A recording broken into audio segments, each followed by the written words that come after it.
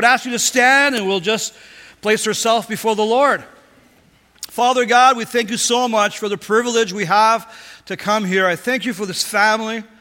I thank you for each person here. As I recall walking in the foyer and seeing this beautiful people, Father, what a blessing to be able to come together, to focus on you, to rally around you. And we want, what we want from you this morning is we want to hear your voice.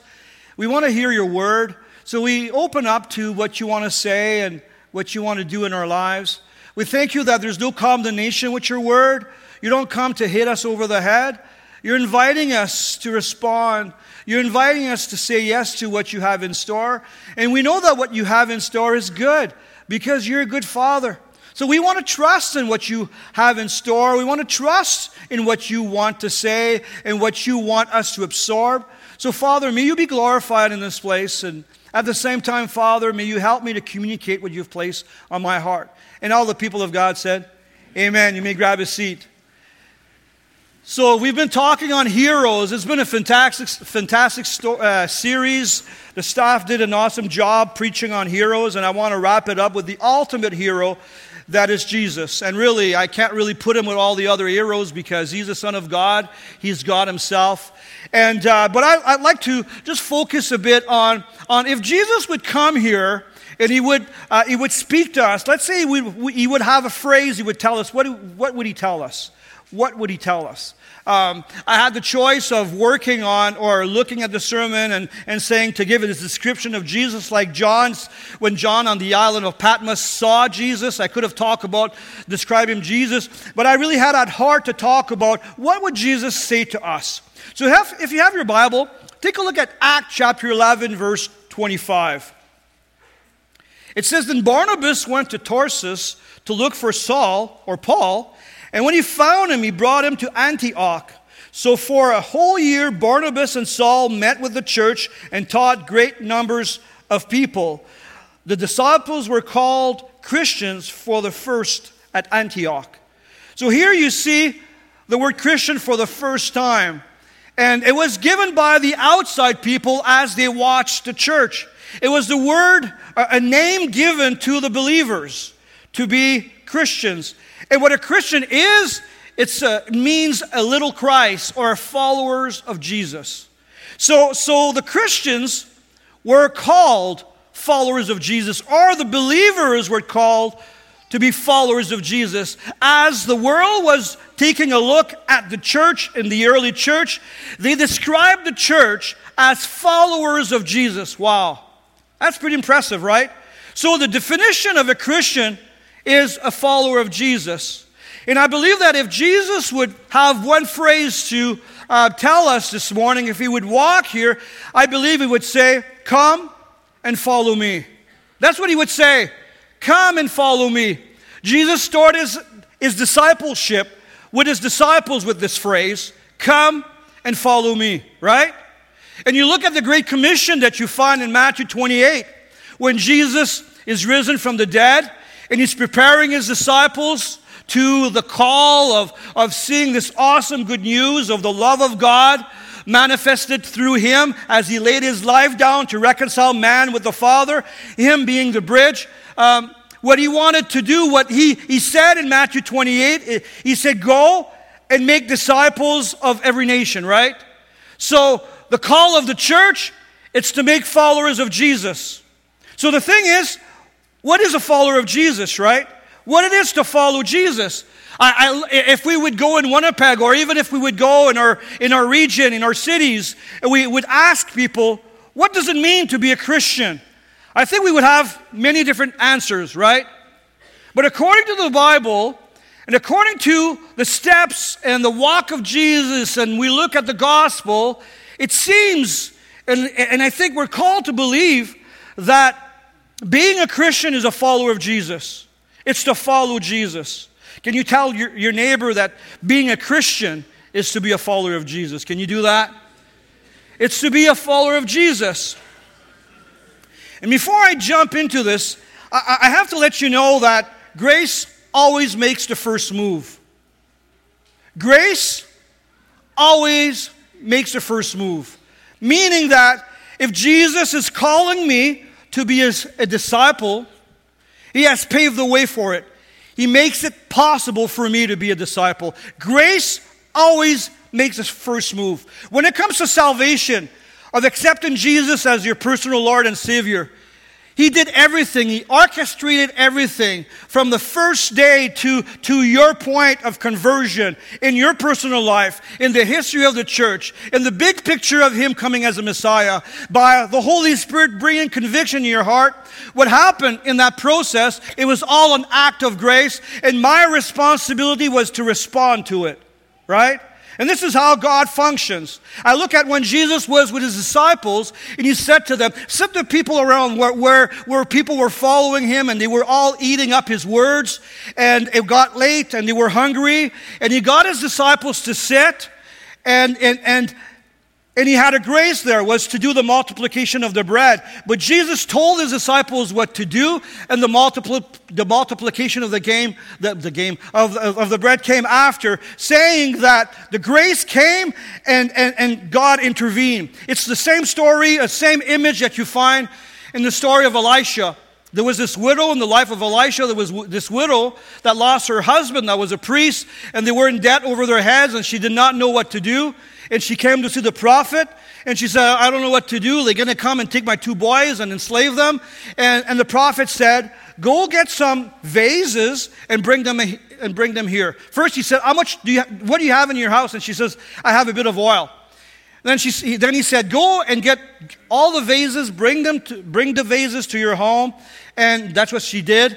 And as he poured oil into the first vase that was empty, it got full, and earth ran out of vases before heaven ran out of oil. But the thing is there was a grace before her action. The prophet told her to go get some vases. She could have said, no, a crazy story, I'm not going to do it. So there's always grace before. So when it comes to our walk, when it comes to what is before us, when God calls us and when God asks us to do something, there's always grace before us. Grace always comes first. God always makes it possible. But the thing is, I need to respond to it, right? God can set a table for me. He can set a table of promises, of blessings, of calling, and of a future. But really, it's really my choice to step in what God has in store or not. It's the same thing when it comes to being a follower of Jesus. It's really an option. God has set the table. The grace of God provides for me to be a disciple. I'll give you a little snapshot of how God provided for that to happen.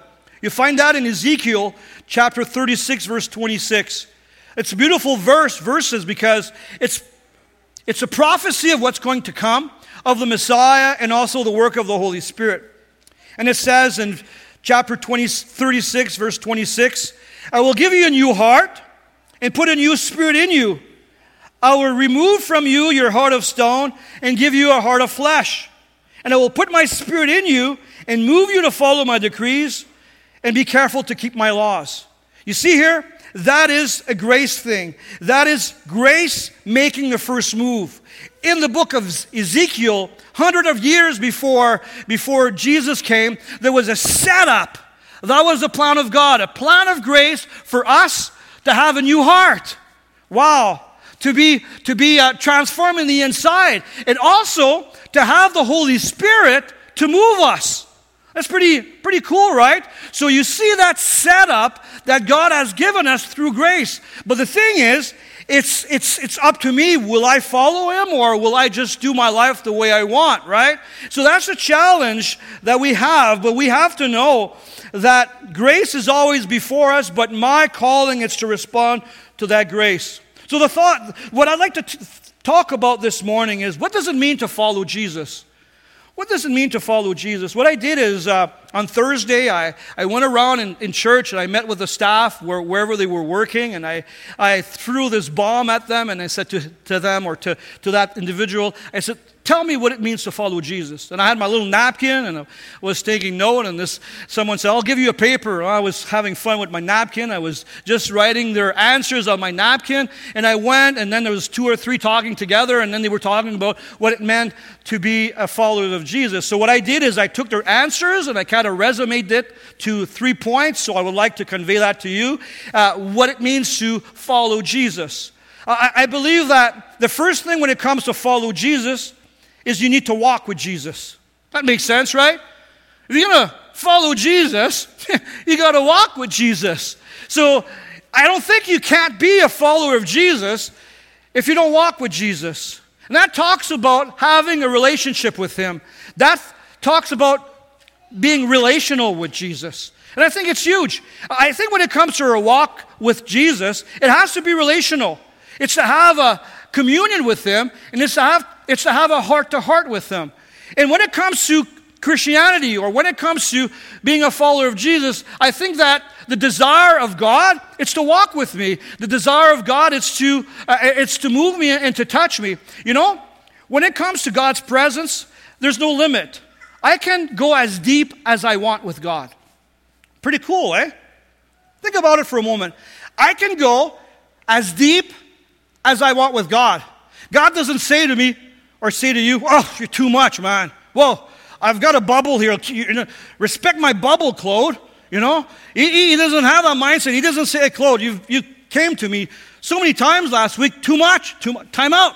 Come less. I don't have time for you. You know, oh, I'm too busy. Or, oh, Claude again. Oh, man. And the phone rings in heaven. And he looks at my number. Not him again. Oh. I can get as close as I want to God. That's unreal when you think about that, right? So Jesus paved the way by grace so I can have access to Him. And it's really up to me. It's really up to me. How close do I want to get to Him? It's really up to me because Jesus paved the way for me to be as close as I want. I don't think I can follow Jesus with binoculars. Really. You know, you look at Jesus at a distance, and you're doing life, you're doing your own stuff, and then you take your binoculars, oh yeah, He's still there, and you see Him move, and then you continue to do your stuff, and then you make sure, because you believe in Jesus, but He's a little distant from you, and you keep your binoculars on Him, and at one point, maybe He's behind a tree, and you freak out. Where is He? Yeah. And all this time, He comes back out, He's there. You know, that's not the walk that Jesus wants with you. That's not the walk He wants with you. And He proves it in Revelation chapter 3, where He's talking to the Laodicean church, and He says, I'm knocking at the door. I want to have supper with you. So you want to be close enough to know Him, right? You want to be close enough to experience Him. But if I want to be a follower of Jesus, I need to remember that it's based on relationship. And relationship is something that you cultivate. Can you say that to your neighbor? Relationship is something that you cultivate. It's something that grows. It doesn't happen once every year. It's like you have this guy that you meet, I don't know, the last time you met him 5 years ago, and then let's say that would be the scenario. You meet this guy that you haven't met for 5 years, and then he says, oh, my best friend. You would say, well, what do you mean best friend? Like, I haven't seen you for 5 years. Maybe then we had a relationship, but it's pretty hard to describe a friend as your best friend if you walked with him 5 years ago, right?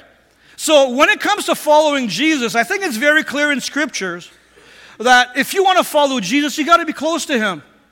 And really, God paved all the way. The road is open. We can have access to Him. The veil is torn. I can approach Him and experience His presence, but really it's up to me. And when it comes to God's presence, the presence of God is as real as your neighbor sitting beside you. It's real. It's not an abstract thing. It's not a mystical thing. It's real. You come in God's presence, you develop a relationship with Him, and you encounter Him. And this is where you hear His secrets. This is where He speaks to your heart. And that's what you want to experience in your life. And that's what it says in John 15, verse 14. Listen to this. You are my friends if you do what I command. Would you like to have a friend like that? Honestly, I don't. I don't want to have a buddy that I have to do what He commands, right? But my friendship with Jesus it's not a buddy-buddy, you know. It's a friendship, but his friendship doesn't deny his lordship. It's like, for example, you might have a friend as a police officer, but that doesn't give you the right to break the law, right? And sometimes we bring Jesus to such a low level, and he says, he's my buddy, he's my friend. Yes, he's your friend, but he's still the Lord, right? So your relationship with him will be a little different than a buddy-buddy relationship, because here he says, if you are my friend, you will do what I command, right? So look at the benefit of the relationship, where that relationship lies. It lies with this: I no longer call you slaves, because the master doesn't confide in his slave. Now I call you my friends, since I've told you everything the Father told me. His friendship is that he reveals all the heart of the Father. He wants to walk with you. He wants to convey to you what he's up to, and he's going to speak to you. It's, for example, in my devotion this summer, in the month of July, I focused on the Gospel of John. And I read the Gospel of John many times. But I had an awesome time reading John's Gospel. It was fresh. It was so good. Chapter 1, I was taking notes. Chapter 2, I was taking notes. It was phenomenal. And Jesus was just talking to me through his word. You see, I believe this is the interaction that we want with Jesus. And Jesus wants to have this interaction with me. But it's not a buddy-buddy relationship. As much as there's friendship, there's the lordship of Jesus. So when we talk about following Jesus, we're talking about having a relationship with him, but understanding the lordship of Jesus, right? That he is the Lord. He has the last word. He's the one that takes control. I might have my opinion, but he gives the direction. So I need to come under him, and I need to relate to what he has to say through his word and through impressions in my heart. So walking with Jesus means to have a relationship with him. Also, if you're going to walk with Jesus, you got to say no to other things, right? If you're walking with Jesus, you're not walking with someone else. So that means that you have to prioritize. Who are you going to follow? And Jesus had the same conversation in his days, where he says, are you going to follow me, or are you going to follow mammon? Money, the love of money. Is it wrong to have resources? No. Is it wrong to be wealthy? No. But it's wrong to worship money. It's wrong to rely on money. It's wrong to make it your life jacket or your safety net. It's wrong to live for it, right? And there's this debate, this challenge. Who am I going to live for? And following Jesus is saying no to other stuff. When you engage in following Jesus, you'll have to say no to other things. You'll have to have boundaries. You'll have to say no to this, no to that. And you'll have to say, dear, no to sin, no to different stuff that is holding me back of walking close to Jesus. So following Jesus means it's to have a relationship with him. It's like marriage, right? When you engage in a relationship in marriage, you're saying you're committed, and you're saying, I'm committed to one. Well, we are the bride of Christ. And when they will have this awesome reunion at the Feast of the Lamb, that's going to be awesome, right? We'll see him face to face. We'll see the prophets of old. We'll see the believers of history, the heroes of the faith. And it's going to be fantastic. But we are set apart. Can you tell your neighbor that you're set apart? I'm set apart. I'm to be married to Jesus. Like, I can't be dating other people if Jesus is my groom, right? That's following Jesus. I'm committed to Jesus. I'm following him. He's the one I follow. He's the one I want in my life. So, first thing, the first definition, and we could have a long list, and you could have your own list, but I look at what it means to follow Jesus. First is to walk with him. Secondly, is to walk like him. And I believe that if I walk with him, I'll walk more like him, right? I don't think you can be a follower of Jesus and not walking like him, because you're following Jesus, right? So look what it says in 1 Corinthians chapter 11, verse 1.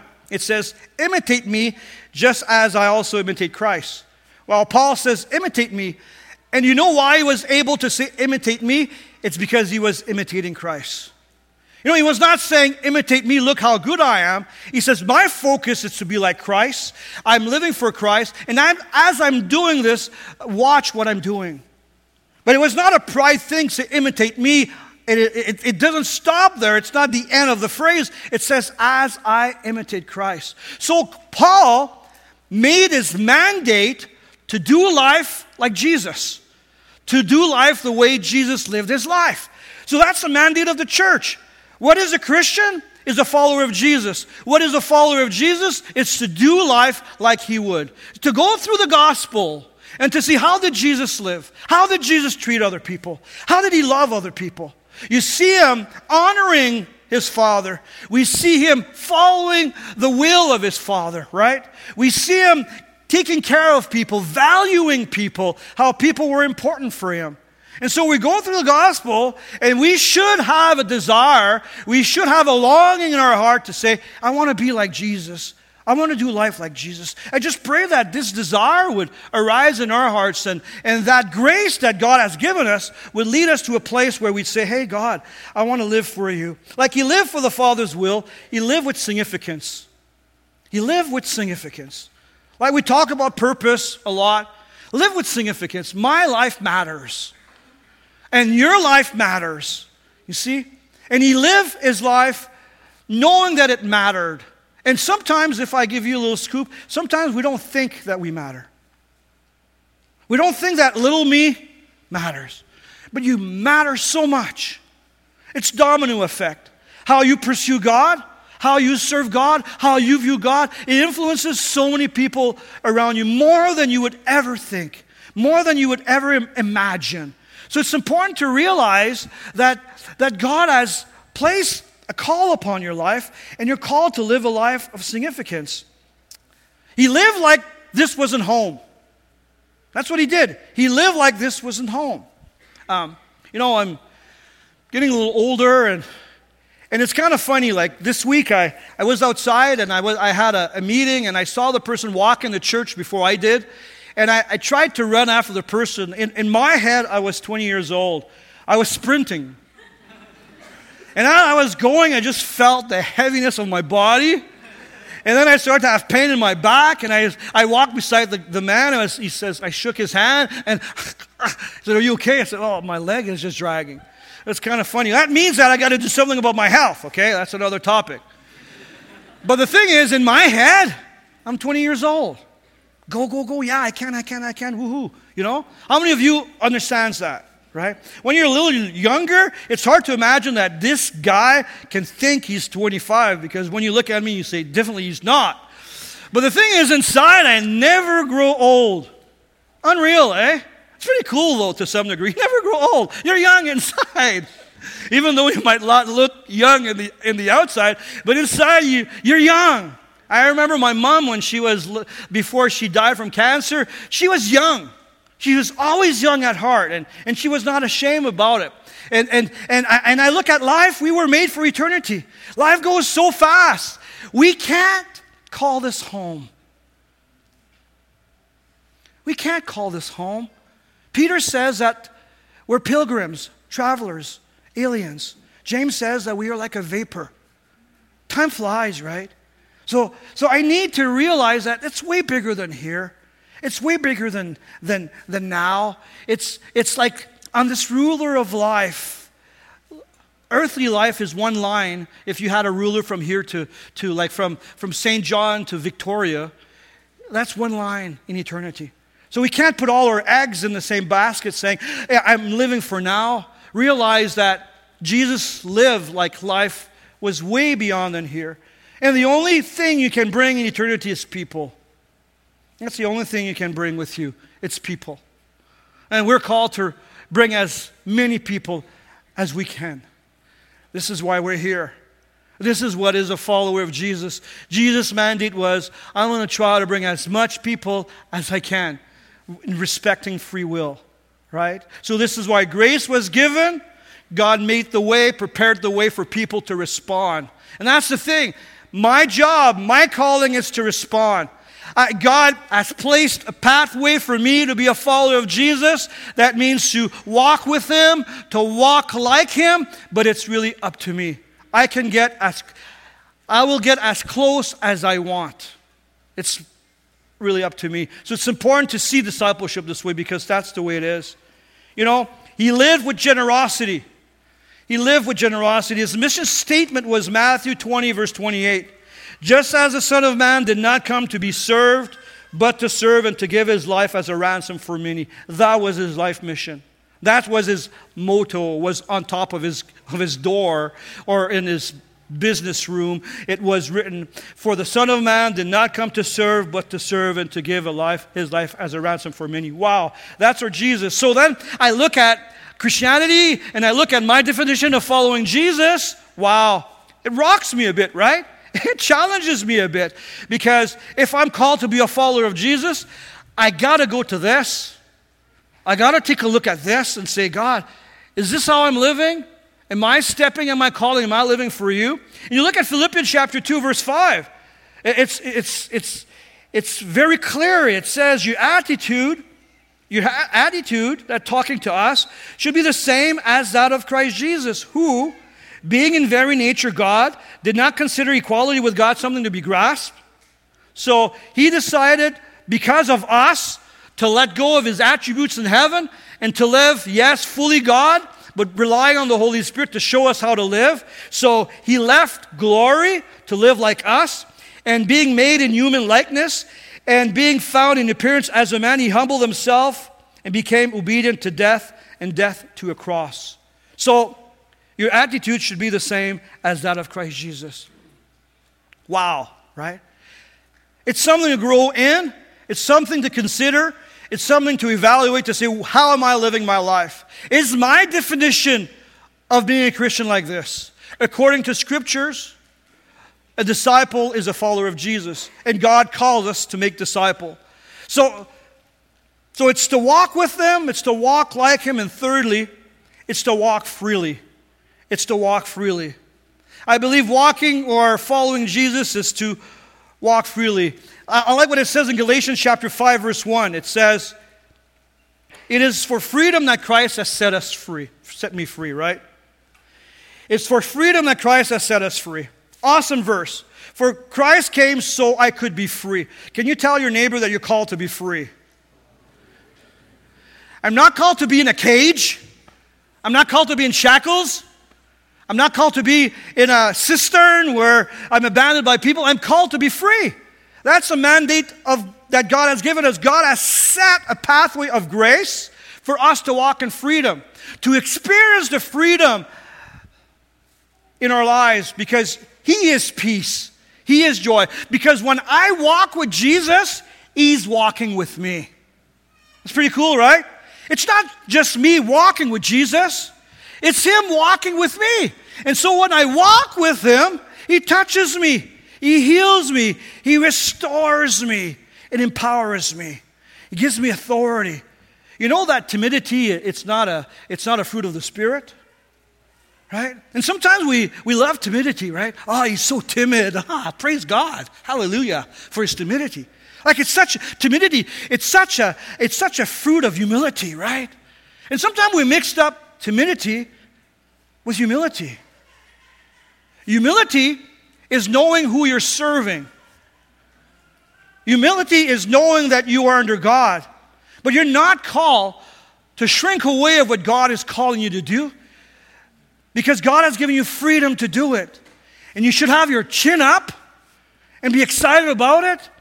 And like Paul, when he said to Timothy, God has not given you a spirit of timidity, but of love, power, and sound mind.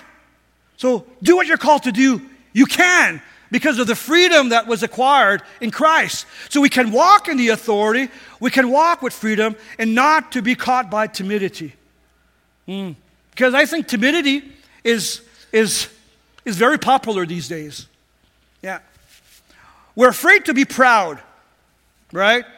And pride is not a good thing. But do you think that I should be proud of the gospel? You think I should be proud of Jesus Christ? When people are cursing his name and mocking him,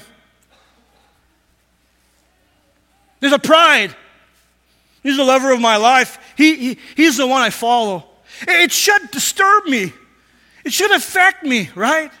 Sometimes we watch movies and we say, the only thing they have in the movies is swear words, so it's not that bad. When they use the name of the Lord in vain, it should grab me inside, because of my pride. Because of good pride. An honor, right? It's when I do, so I'm called to live with that honor. And when it comes to doing life, I'm called to be a proud Christian. I'm proud to be a follower of Jesus. Is there any follower of Jesus in this room? Yeah. Is there anyone that want to live for Jesus? Yeah. It's not about being timid, because I've got that freedom because of sonship. He made me possible to follow him.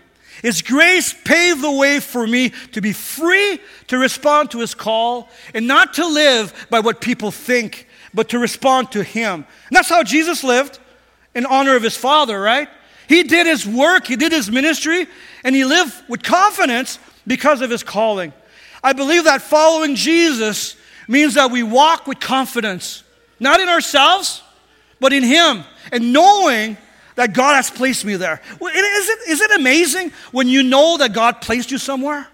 I think it is. I look at my journey. When I look at the story of GMC, and look at sometimes they were tough and they were tight, but I remember the call. Yeah, you call me. So I can stand here with assurance, with confidence. This is where I'm called to be. I'm called to run my race. And that's a freedom that God gives me. I think it's amazing, right? I look what it says in Psalm 40, verse 5. Many, O Lord my God, are the wonders you have done. The things you've planned for us, no one can recount to you. Were I to speak and tell of them, there would be too many to declare. This is what God has in store for you. There's so much. When you follow Jesus so much, the author here is saying, you've placed so much before me, I don't know what to do with it. I can't even talk to you about it. I can't explain all the details of what you have in store for me. There are too many. And I believe that's what God has for us. I think that's amazing, right? So that's the freedom that we have. Freedom to follow Jesus. In John chapter 14, verse 12, look what it says. I tell you the truth. Anyone who has faith in me will do what I have been doing. He will do even greater things than these, because I'm going to the Father. What did Jesus do? Raise the dead. You can do greater things. And he's not talking about, I believe, that we'll do greater things than he did, but we'll do it more because through the body, because he's going to the Father. He's multiplying that through the church, and he wants to work through me with that authority and also with that freedom. I think that's pretty cool, right? So that we can pray for people, we can walk with people, and we can expect God to show up in a supernatural way that it doesn't stop at me. Amen? So just to wrap up the message this morning, grace always makes a first move. Always. God never asked you to be a disciple of him without him setting you up for it. He gave you all what is necessary for you to be a follower of Jesus. But it's my calling if I want to walk with him. It's my choice if I want to walk like him. It's up to me if I want to walk in freedom and experience his freedom as I walk with him. I think the three are attached together.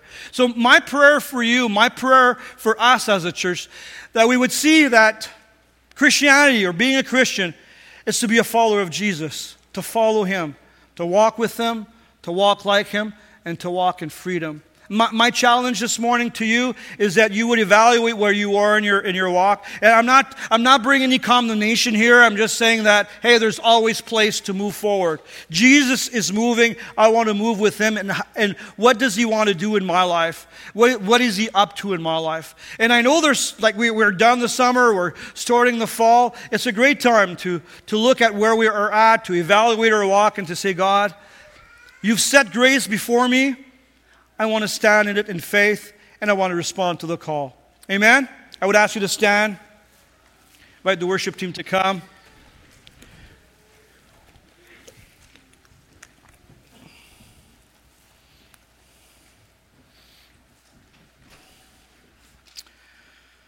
Father God, you're so amazing. We thank you so much that you've made a way through Jesus, that we can walk with Jesus.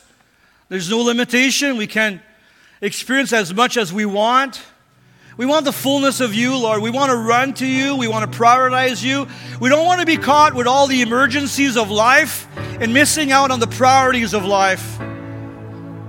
We want to be a people that pursues you, that desires you, that longs for you, that considers you important, that is willing to take time to connect. Father, I just pray that we would be close to you, that we would not following you from long distance with binoculars, but that we would be walking on your heels, that we would be close enough to know you and close enough to experience you. And Father, we want to walk like Jesus. We want to walk with this.